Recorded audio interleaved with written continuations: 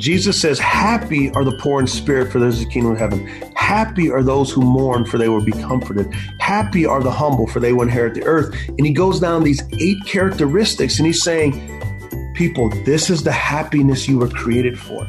Welcome to the 30-Second Book Club podcast, a place for people who want to read more books and be in book clubs, but they don't really have time to do either. And so this is a very, very impactful one, too. I'm so glad that you're listening to this one. Talking with Dr. Derwin L. Gray with his book, The Good Life, What Jesus Teaches About Finding True Happiness. Recorded this about a month ago, just so you know, and it'll make sense why in a minute. But he's a pastor of a multi-ethnic church in North Carolina, and he's also an African-American. So this interview was recorded before George Floyd's tragic death here in Minneapolis, but after Ahmaud Arbery's tragic death in Georgia. So, Dr. Gray, we're going to start there with you. The problem is this isn't anything new. Like, this isn't like African Americans aren't going, whoa, this is new. It's like we had NFL players protest for it and got called unpatriotic by Christians. We've had, that type of stuff was normal. Like, this isn't like unusual. This isn't, from the great recesses of America, this is something that has not been addressed by the church. As a matter of fact, there are whole denominations that are built on slavery and racism that consider themselves evangelical stalwarts and guardians of orthodoxy. So, like, as a pastor of a multi-ethnic church, like, this is part and parcel of who we are. Like, this isn't it's not a big deal to us because we've always been talking about it. And so for a lot of my white pastor friends, it's like, man, we saw the video. This is terrible. And it's like, so you only believe us when you see a video. So I think it's important that we understand that nothing happens in a vacuum, that it's not myopic. When we look at the founding of the United States of America, and let's specifically look at the church, two great revivals, Jonathan Edwards, George Whitefield, led revivals in America, and the barbarism and horrific dehumanization of slavery outlasted both of those. And when we come to the Jim Crow era and civil rights, there were pastors who said segregation now, segregation forever. People like Dr. Tony Evans, he was the first African-American graduate from Dallas Theological Seminary. Dr. King couldn't even go to a seminary in the South, so he had to go up to Boston. And so, the church in America has failed miserably at understanding the depth of the gospel. The cross that we have preached has been way too small. When you look at Ephesians 2, for example, Paul says that God has taken Jews and Gentiles and have reconciled them and made a new humanity. The two have become one. Most majority culture people, they don't even understand the racial animosity between Jews and Gentiles. And like, Jesus was Jewish. I'm not sure if brown-skinned Jesus would be welcome in a lot of churches in the United States of America, because we've done such a poor job of really talking about how the good news is God, through Jesus, who is King and Messiah, guaranteed Abraham a family. In Genesis 12, he says, I'm going to give you a family. Paul reiterates that in Galatians 3:8. And this family is made up of every family on the earth, that in Christ we're all redeemed, righteous, beloved children of God. And so therefore, God not only forgives sins, but he makes a family with different colored skins, and no one in the family is second rate. So therefore, as the body of Christ, we must advocate for each other and reconcile, and reconciliation must be at the forefront. And sadly, for a lot of Christians in America, they view the Bible through politics instead of viewing politics through the Bible. And the most division in the United States of America, according to research, is between Black Christians and white Christians. And when you have segregated churches, but let's get to the heart of it, right? Is we have segregated churches because Black Christians were not allowed to worship with white Christians, or they had to be in places of the back and had no roles. The oldest African-American denomination in the United States is the African Methodist Episcopal denomination. Richard Allen started it because he couldn't pray in the front row at his Methodist church. And John Wesley, who founded Methodism, was an abolitionist. So he gets carried and thrown out of the church. And that's how the African Methodist Episcopal Church started. 90% of churches that have Black denominations in America started because white Christians would not allow them to be so. And so now we come to this aspect in the church, and I've never seen in my 49 years of living how divided the church is along ethnic and political lines. It is utterly astonishing. And I think it's because the gospel we've preached has been too small.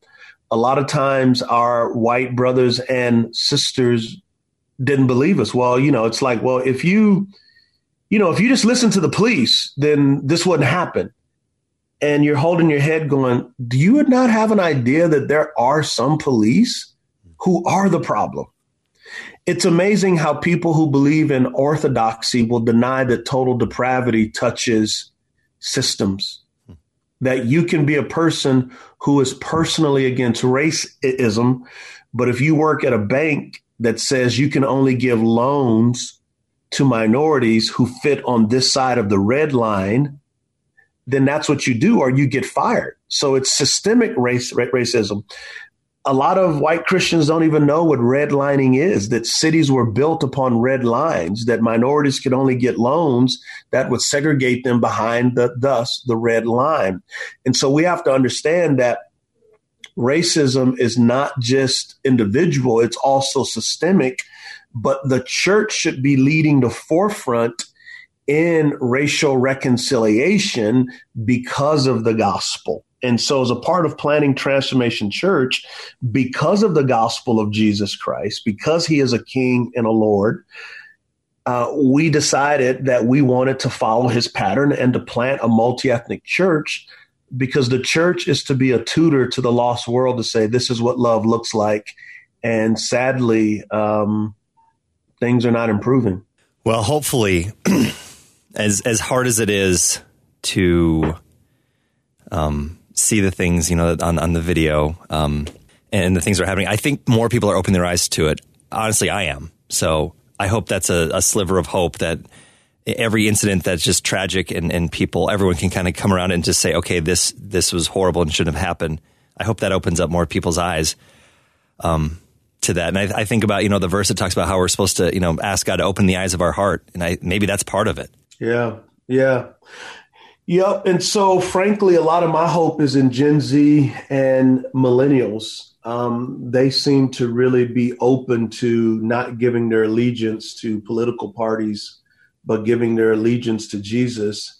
And for many of them, they have friends who are of different ethnic groups. And research shows that the overwhelming majority of white Christians only have white Christian friends, like real authentic friends. And so when you're trapped in an echo chamber, people become stereotypes. Proximity breeds intimacy. And that's one of the beautiful things about our church, Transformation Church, is that the proximity to one another breeds intimacy. That someone that serves you communion says, hey, this happened, you actually believe them. And what happens is you become an advocate. You begin to care about people who are different from you.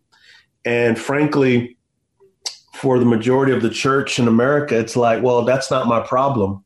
I'm not concerned about it. Why are these football players kneeling? They're so they must not love America. That's why they're kneeling at the national anthem, when thousands upon thousands of times they all said, because we love America, we want her to live up to what she claims that she is. And using my platform as a player is the best way to do it. And then some of the hurtful rhetoric like, well, you're a millionaire football player. What do you know? Well, just because a person's a millionaire doesn't mean they shouldn't care.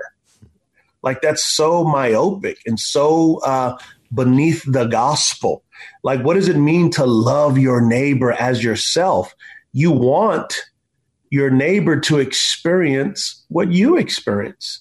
And one of the difficult things is for majority culture people, simply asking for equality seems like oppression. And I think that's why you're seeing the rise of neo-Nazis and hate crimes and those types of things. America's really going through a birthing pain. We're in the labors of something new and beautiful that can happen. But the Church of Jesus Christ must lead the way. And that's why we've intentionally done what we've done at Transformation Church. We've seen thousands of people come to faith, and we can also be about justice for not only babies in the womb, but babies when they grow up and live outside of the womb. Pro-life means pro-life from the womb to the tomb. It's not just abortion. Pro-life is immigration. Pro-life is the environment. Pro-life is prison reform. Pro-life is feeding the hungry, clothing the naked, mental illness. There's so much more that we as the church can do, and I want to be a part of the solution. So now let's jump to your brand new book, What Jesus Teaches About Finding True Happiness. And at the very beginning, I had never thought of it this way. Maybe you have, because I'm sure as a pastor, you probably dig deeper into things like this. But you talk about how Jesus was the happiest person to have ever lived. I guess I never thought of it that way. It's kind of an interesting thought. Yeah, man. Because what we've done, so nothing happens in a vacuum, right? So even the founding documents of our great nation, the pursuit of happiness. And we typically view happiness as good things are happening to us. We're getting our way. We're getting what we want, materialistic things, money. And whereas I think happiness from God's perspective is this rootedness, this groundedness in the deep love of God and the redemptive purpose of God, that happiness is you are fulfilling your destiny and becoming who you were created to be. So glimpses of heaven, like a movie trailer, can be displayed through your life. That's happiness. Following Jesus, you talk about this too, that another interesting thing, hey man, the Bible only uses Christians 3 times to describe Jesus' followers. Yeah. But there's a word that's used way more. I thought that was interesting too. Yeah, it's the word disciple. The Jewish word is talmidim. It means a student, that Christians were to be students of the Messiah King, the Lord Jesus Christ, that we're perpetually learning about the rhythms of his grace, learning about his kingdom. And something that's really interesting, and I wrote about this in my doctoral thesis, is the first time the word Christian is used is in Acts chapter 11, around verse 20 to 26. And it's used to describe the church at Antioch. The church at Antioch was the first prominent multi-ethnic church in the New Testament. And the Jewish people didn't know what to call the Jews who followed the Messiah. And the Gentiles didn't know what to call the Gentiles who put down their idols to follow a Jewish Messiah. So in a form of sarcasm, a form of demeaning term, they called them Christians because their allegiance was to Christ. And so even the term Christian was rooted as a new people on the face of the earth because they followed a Messiah, but it was a multi-ethnic people. The idea that Christians could be segregated and not have oneness across ethnic lines was foreign to the New Testament. But the idea is we are disciples. And what I've tried to do in the good life is just walk people through Jesus's divine invitation into becoming who we were meant to be. In Matthew chapter 5, verses 3-5, Jesus begins the Sermon on the Mount, and he describes 8 characteristics of a blessed life or a happy life. The Greek word for blessed is makarios, and makarios literally means happy.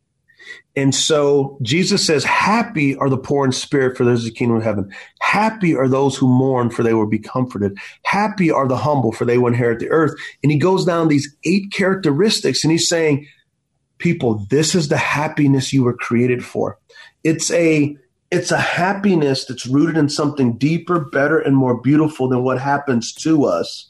It's a happiness that goes beyond the surface. It's a happiness that's rooted in we become who we were created to be.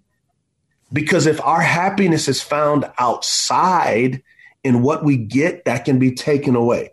If it's found in created things, it'll never satisfy us, because only the uncreated creator and his purpose can satisfy us. And so that's why we're having a happiness crisis. That's why we're having a brain health crisis, is particularly in America, we have so much and we're going, why am I not happy?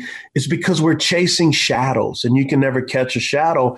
And I think one of the blessings, if there's a blessing in this global pandemic that we're experiencing, is that the sandcastles we have built our life on, this wave called COVID came in, just destroyed the sandcastle, and the foundation of our sandcastle was idols. And Jesus is exposing our idols, and he's saying, there's a better way to be human. Let me teach you what the good life is. Let me teach you what happiness is. And by the way, the happier you are in me, the holier you will become. And the holier you become, the happier you will be. So one of my themes in the book is this: happiness and holiness are 2 sides of the same coin. There's a whole chapter called Happy Are the Sad, which seems counterintuitive, but you talk about that there's when you have sadness and pain, that actually helps you kind of find your purpose. Yeah, man. You know, as American Christians, we don't have much time for the ancient spiritual discipline of lament. So Jesus says in Matthew 5:4, happy or blessed are those who mourn, for they will be comforted. Lamenting or mourning is a holy sadness in which we look at the world and say, this is not the way it should be. And we give ourselves time to grieve. We don't grieve much as American Christians because we're too busy trying to produce and accomplish. And if we dismiss grief, we forfeit spiritual growth. If we dismiss grief, we forfeit spiritual growth. And by taking time to grieve, to mourn, to lament, a couple of things happen. One is we get solidarity with Jesus himself. Jesus came to earth and he experienced everything we ever experienced without sin upon the cross. Like, he knows our pain intimately. 2, when we lament, we have solidarity with people that are hurting. And when my heart hurts for what hurts someone else's heart, my capacity to love expands. And that's what God wants to do, is create lovers.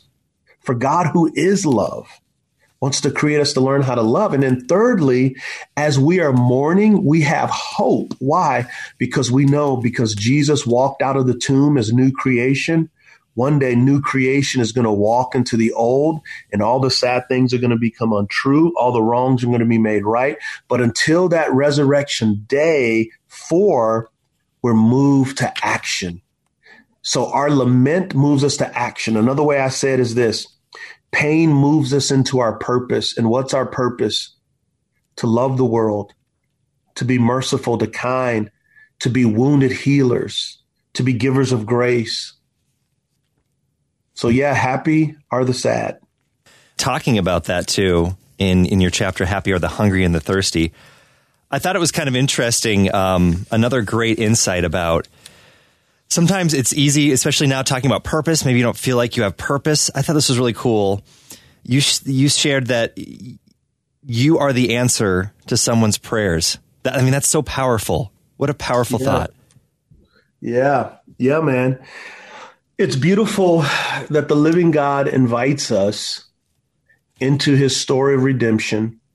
And when the Bible says that we are the body of Christ, that's not metaphorical, that's literal. That we do Jesus' bidding here on earth. And so as we grow and as we mature, a part of the good life, a part of happiness is we have an opportunity to answer people's prayers. Like, I can't tell you just over the years how many times people have just been desperate, broken, hurting, and God has allowed me to stand in his stead and be a means of grace. And they go, wow, this is an answer to prayer.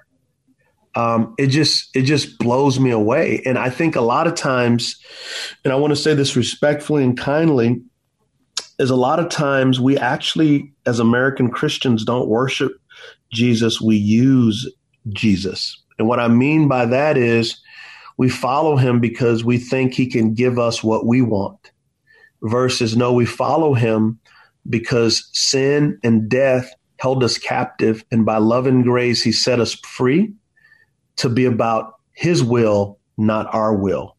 And what's beautiful is when we lose our lives, that's when we truly find our lives. Like, that is the good life. For those listening, I grew up as a compulsive stutterer. I came to faith at 26 years of old as an NFL football player at the top of life. I had everything that I thought that could make me happy.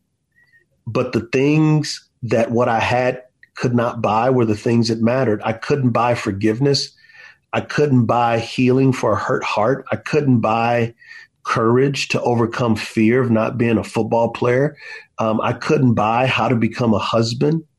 And Jesus freely gave me those things. And so, Jesus wants you to sit at his feet and not do anything. Just sit and let him love you. Just sit and let him overwhelm you with his grace. And he just invites us into this good life, man. And it's not a life where everything goes good, but it's a life in which you know that everything is worked for the good to conform you to his image. In the chapter, happy are the merciful, I think sometimes mercy and being merciful is a word that's thrown around a lot, and sometimes it can kind of lose its meaning. So I love that you go through one of the most incredible stories about mercy in the Bible, the Good Samaritan, and what it can teach us about mercy. Oh, man. Yeah, totally. And sadly, a lot of times when the story of the Good Samaritan is taught, we really miss out on the ethnic tensions. And so Jesus, when he shares that story, he's talking to a scribe, which is a Jewish lawyer of the day, expert in the Torah, which is first 5 books of the Bible. And Jesus, he's questioning him, trying to catch Jesus in a trap. And he asks Jesus, well, what's most important? Jesus answers, Shema Israel, Adonai Eloheinu, Adonai Echad. Listen, Israel, the Lord our God is one. You shall love the Lord with all your heart, mind, soul, and strength, and love your neighbors, you love yourself. And the scribe knows that that's right. And then he says, well, who is my neighbor? And then Jesus tells this story about a good Samaritan. Saying a good Samaritan would be equivalent to saying a good Nazi. It just, Jewish people and Samaritans had a 400-year blood feud. Samaritans were biracial. They were Jew and Gentile. They worshiped differently. There was nothing good about them. And so when Jesus describes the story of the man coming down from Jerusalem, he was coming down from Jerusalem and he got robbed, and he was a Jewish man. He got robbed, and a priest and a Levite coming down from Jerusalem as well passed him by.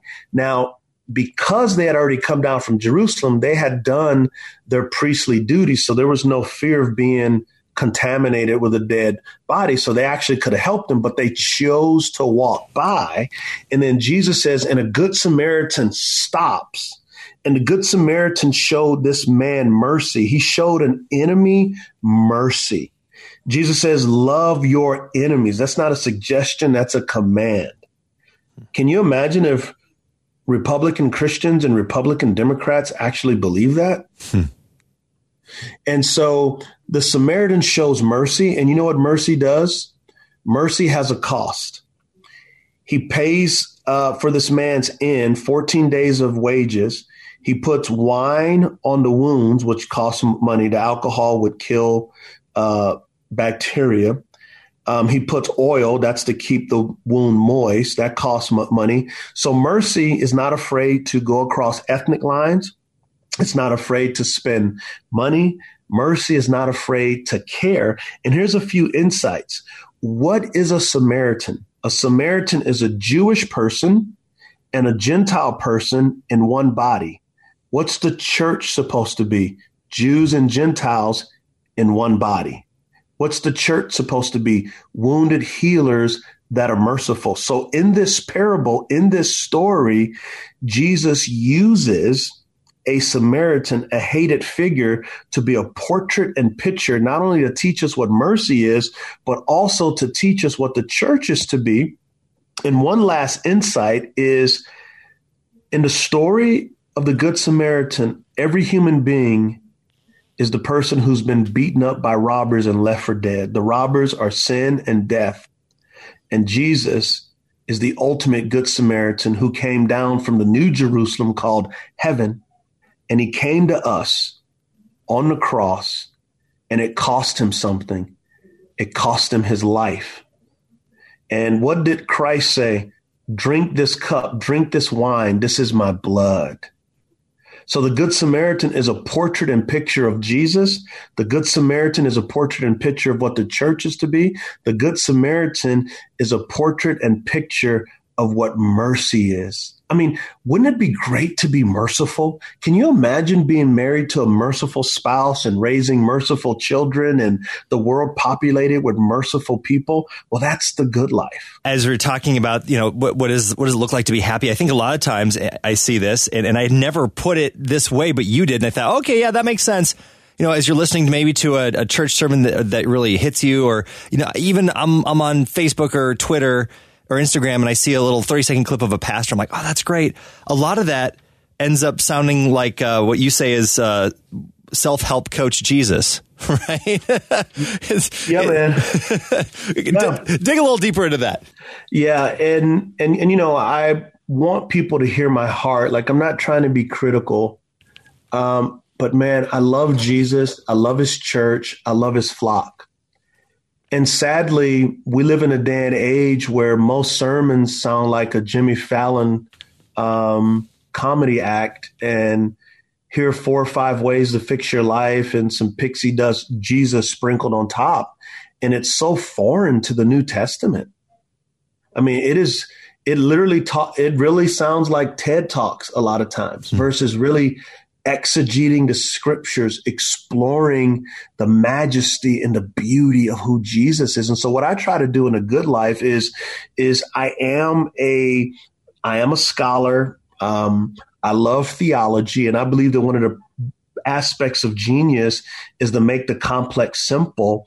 And so I want people to love Jesus for who he is and not for how they think they can use him to promote their own purposes. So let me give you an example. When I was a football player and I wasn't a Christian for the majority of that time, I would pray prayers for God to bless me to play good.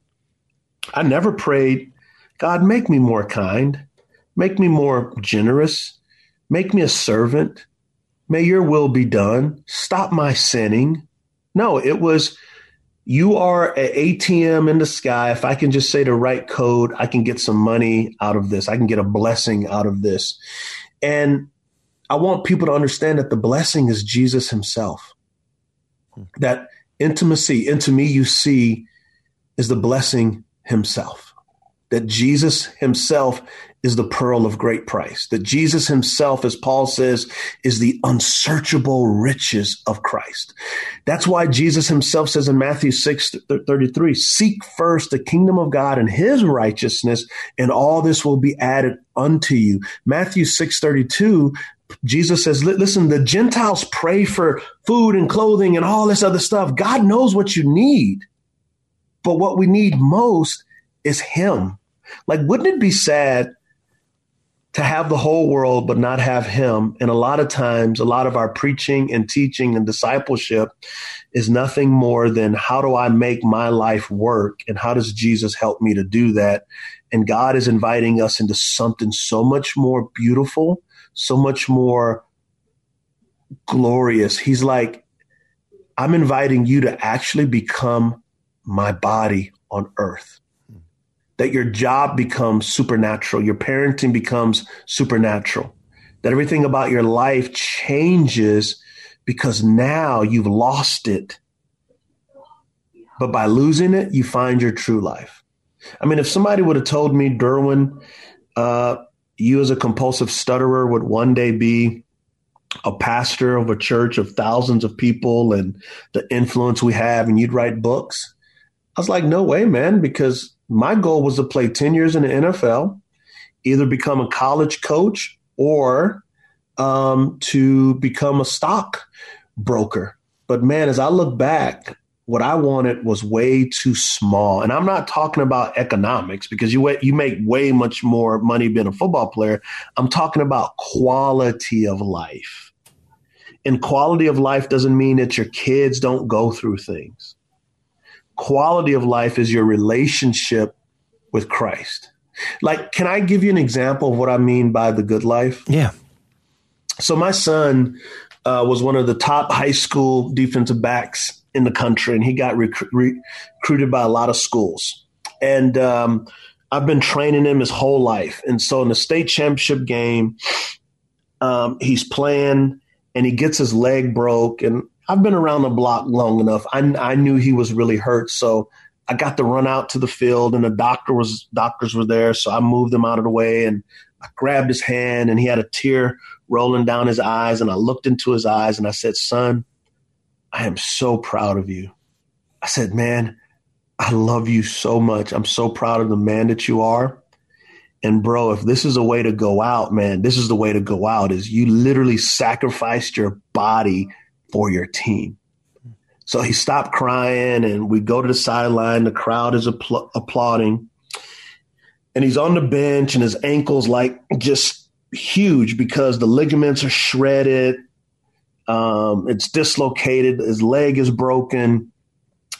And I'm looking at him, and on the inside, man, I'm about to freak out, because as a player, I've broken my leg. I've been hurt. But when you're hurt, it's different. I can handle that. But when my babies get hurt, even though he's like 6'2", 215 pounds, he's still my baby. And I'm looking at him, and I'm looking in his eyes, and he looks at me, man.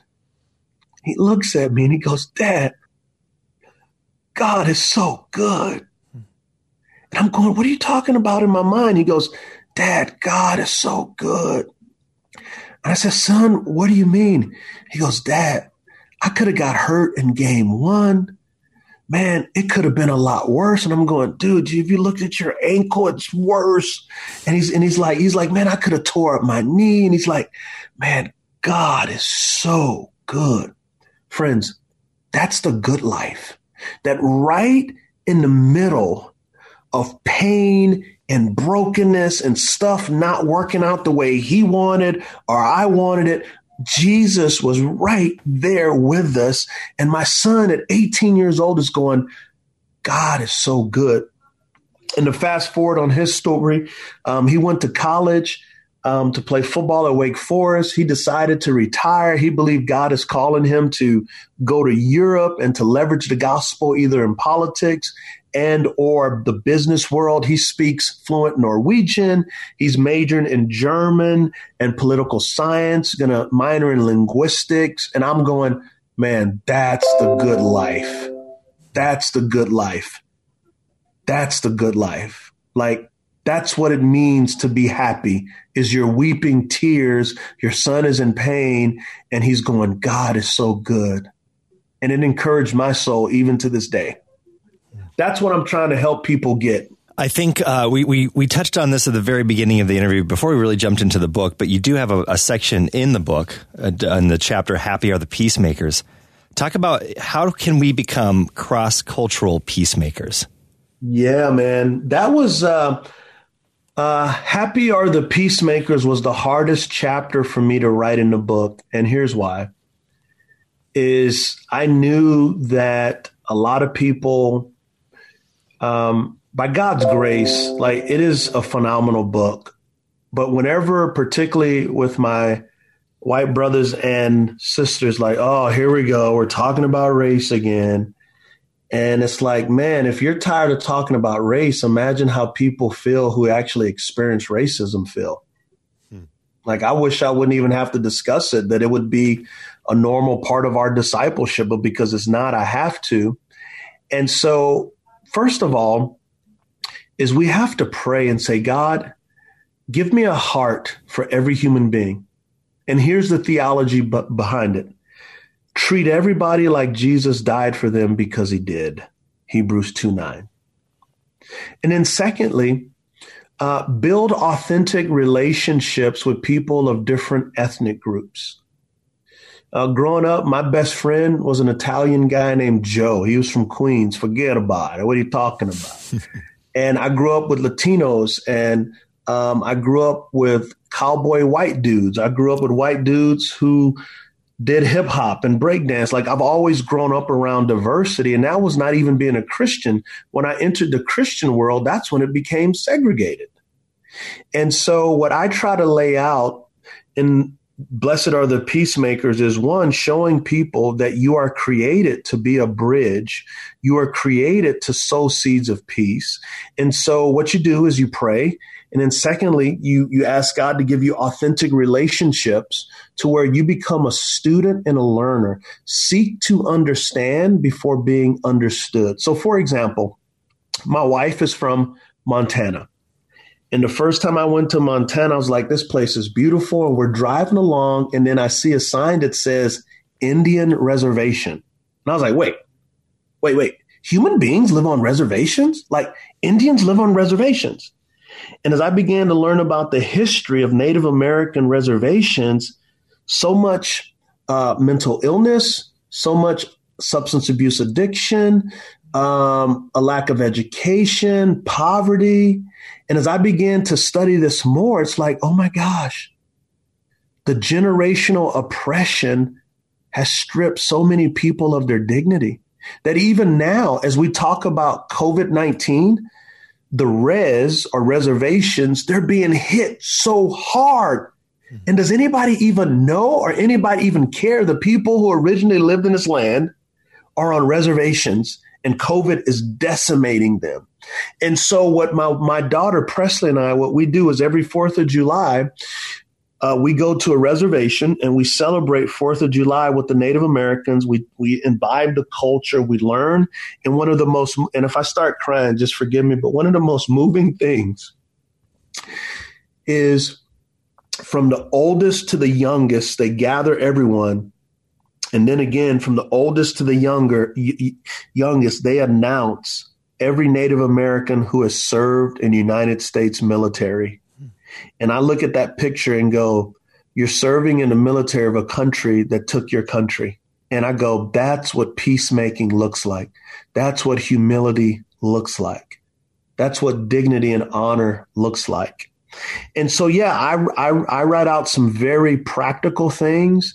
And man, it is so beautiful to be a part of being able to be a peacemaker. Years ago, I was preaching, and after I was done, I was greeting people and shaking hands, and I noticed this white guy, probably in his 30s, just running towards me. And as he got closer, I saw he was crying, and there was snot dangling from his nose. And I'm like, okay, if this dude is about to do something crazy, I can hit him with my right hand and still avoid the snot. Well, as I was processing, bro, he was on me, and he was hugging me and just weeping. I don't know where the snot went, but the next thing I heard is he goes, I can't believe I'm in church. I can't believe I want Jesus. And I can't believe my pastor's black. I don't even like black people. And from that moment, fast forward, we disciple him and his girlfriend. She was also white. She's just gotten out of prison, and we're discipling them. And they're like, hey, we need to get married. So she asked me, would you walk me down the aisle because my father disowned me at 16? So I have the honor of walking her down the aisle. She's wearing blue jeans. She's wearing a white top that's a tank top, so you can see the barbed wire tattoo around her bicep.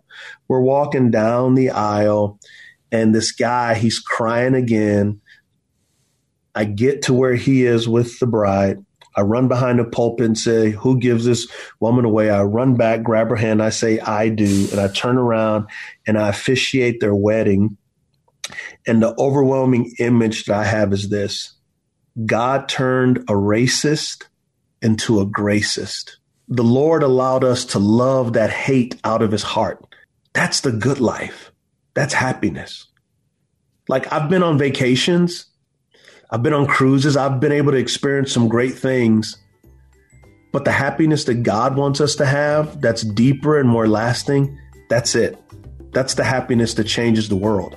She was thrust into homeschooling with her young kids, and she learned a lot from it. She wants to share some ideas on how to teach your kids, too, along with teaching your kids spiritual truths. And to help out with that, Tara McClary Reeves has written a book with 365 devotions for parents and children called Point Me to Jesus. And she'll share more from her devotions and just how to get through this time of your kids being home more often and how you teach them while they're at home. That's next week here on the 30 Second Book Club podcast.